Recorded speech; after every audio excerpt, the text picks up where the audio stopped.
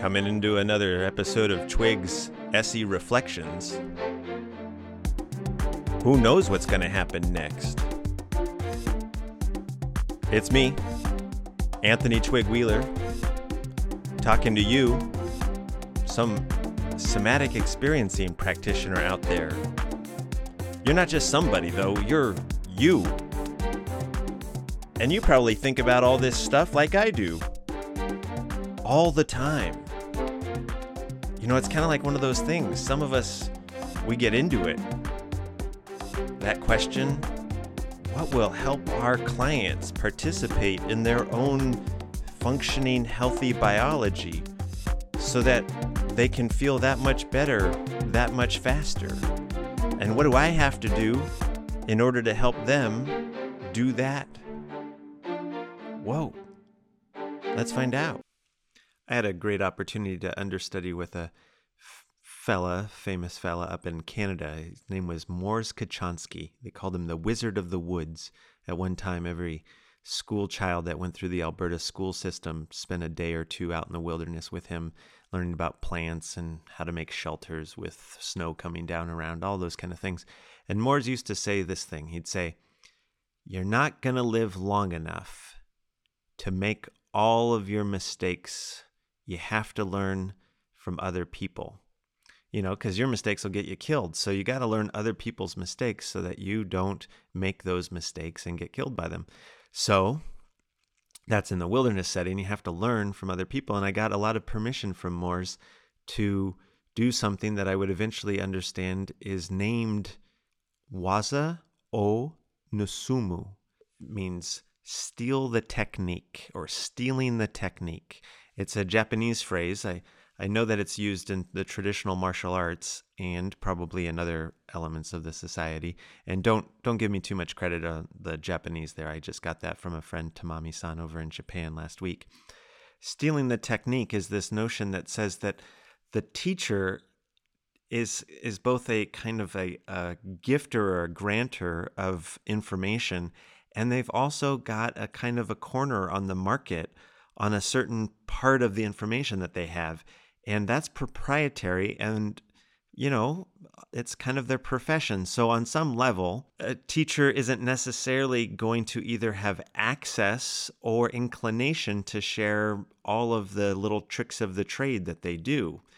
And in classical martial arts, it was kind of recognized that the teacher only gives a certain amount of information and then provides a whole lot of practice and demonstration, and it was up to the students to, quote, steal the technique, waza o nusumu, to observe what it is that the teacher's doing with their placement of their weight or their attention or their eyes and focus of gaze or distance from their opponent and these kind of things. Stealing the technique is a kind of a time-honored learning skill or learning thing in Japan, and I think elsewhere in the world, where what you do is you watch a master who does something really well and you say to yourself, what are they doing? How can I emulate that? What would that look like if I were to do the same thing? I would say that kind of this stealing the technique is one of the important things for us as practitioners to do in the SE world. Not necessarily because the faculty aren't going to share with us the ins and outs, the deep insights that they have, what they're really thinking when they're doing sessions in the way that might be most helpful. I think they do. I think they can. I think they will. But, you know, there's part of this that is just the white hole, as Peter Levine used to call it, where he would say, you know, there are things that I do that I don't even know why I do them or when I do them or how I do them anymore. They've become the white hole, the thing I don't see. And obviously, you know, you and I have to realize that it's going to be very hard for somebody who's really practiced in their craft to dissect what they do in order to tell it back to us in a way that we're going to understand.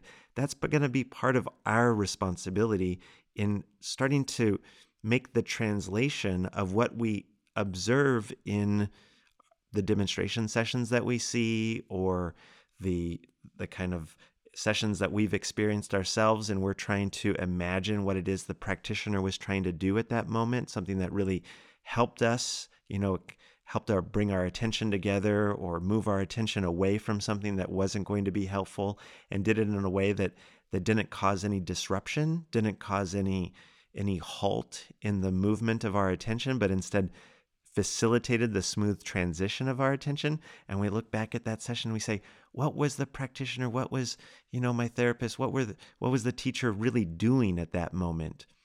Stealing the technique. We have to kind of look into what it is we see these people that we respect and want to be able to do their craft in a similar kind of way. What is it they're doing, and how can we do something similar to that? Now, there is in the stealing the technique, analysis of Japanese arts and such, there's this idea that the teachers are actually perhaps guarding the information as like a proprietary thing.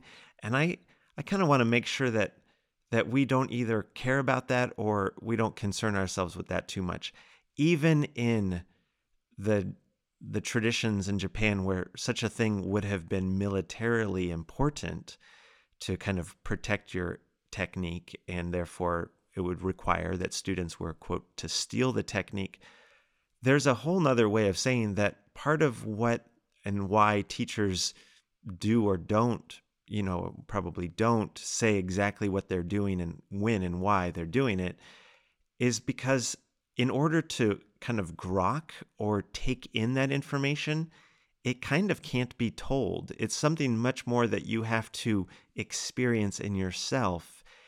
And so when you're trying to kind of steal the technique from your teachers or your kind of colleagues, even in the SE world, when you're trying to observe what it is that others do and make that partly your own, give it your own flair and everything, but certainly do something that you weren't going to do until you observed them doing it, you might just realize that everybody is in a way trying to share what it is they're doing, and it's for the observant to pick up on that and improve their situation by their ability to modify their own behavior. It means you're willing to change your own technique when you see another one being more valid or working better with a certain kind of clientele.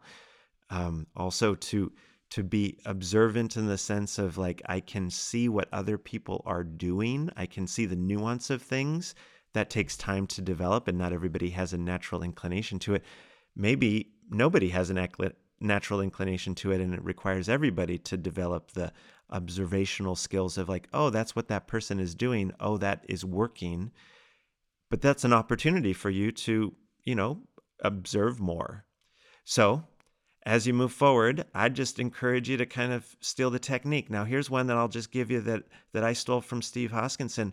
I would pay a lot of attention in the trainings, and I would notice that there were times when he was thinking, and on the backside of his thinking, he was going to say something more. And I noticed also that when he was in sessions with people, he could read when other people were doing the same thing. He would, be in a conversation. The person would stop in some way. He would give the space for them to stop, do their reflection, and if necessary, give a little nudge to help the thought come out. For instance, that line that sometimes we say, oh, was there a thought there? But he gives that space for the thought to form so that if he has to do the priming to help the thought come out, they've had enough time, the client has had enough time in order to be able to share something.